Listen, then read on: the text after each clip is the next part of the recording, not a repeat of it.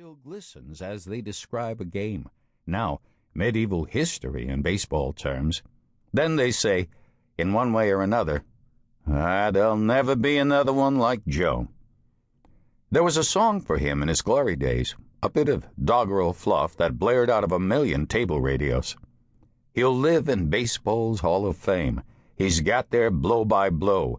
Our kids will tell their kids his name, Joltin' Joe DiMaggio. Joe DiMaggio, we want you on our side. When he retired from the Yankees in 1951, he did not lose his hold on the public, nor did he even vanish from song.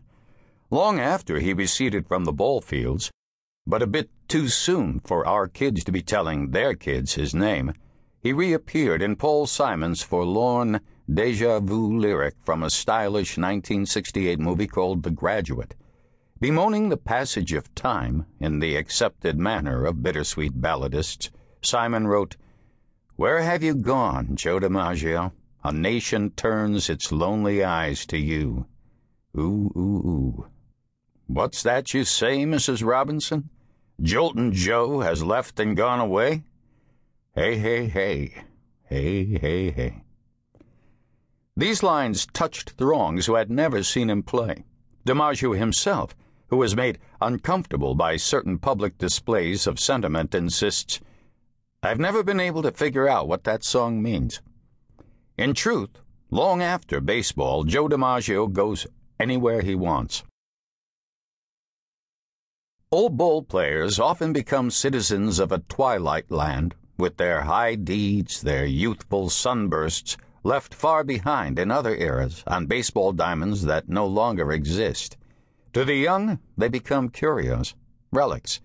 Who remembers the summer of '37 in Sportsman's Park, St. Louis?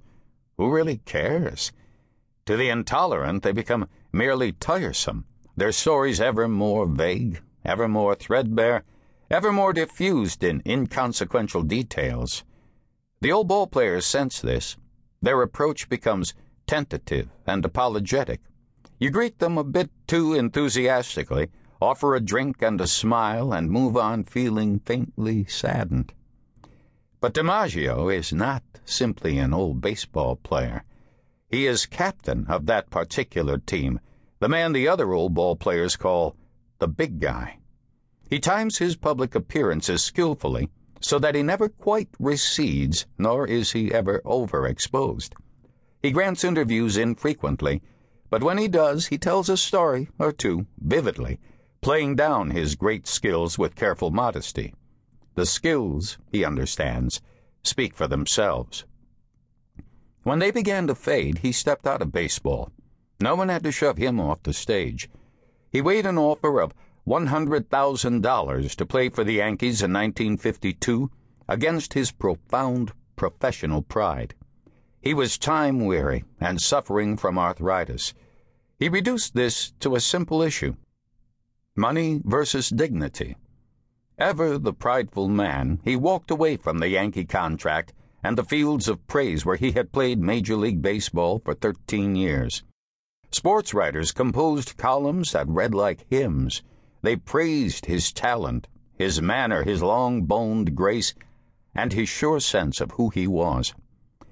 3 years later, in 1954, he married Marilyn Monroe, that phenomenon of innocence and lust, blonde hair and parted lips, the squirming nude on the calendar who aspired to play a Dostoevsky heroine.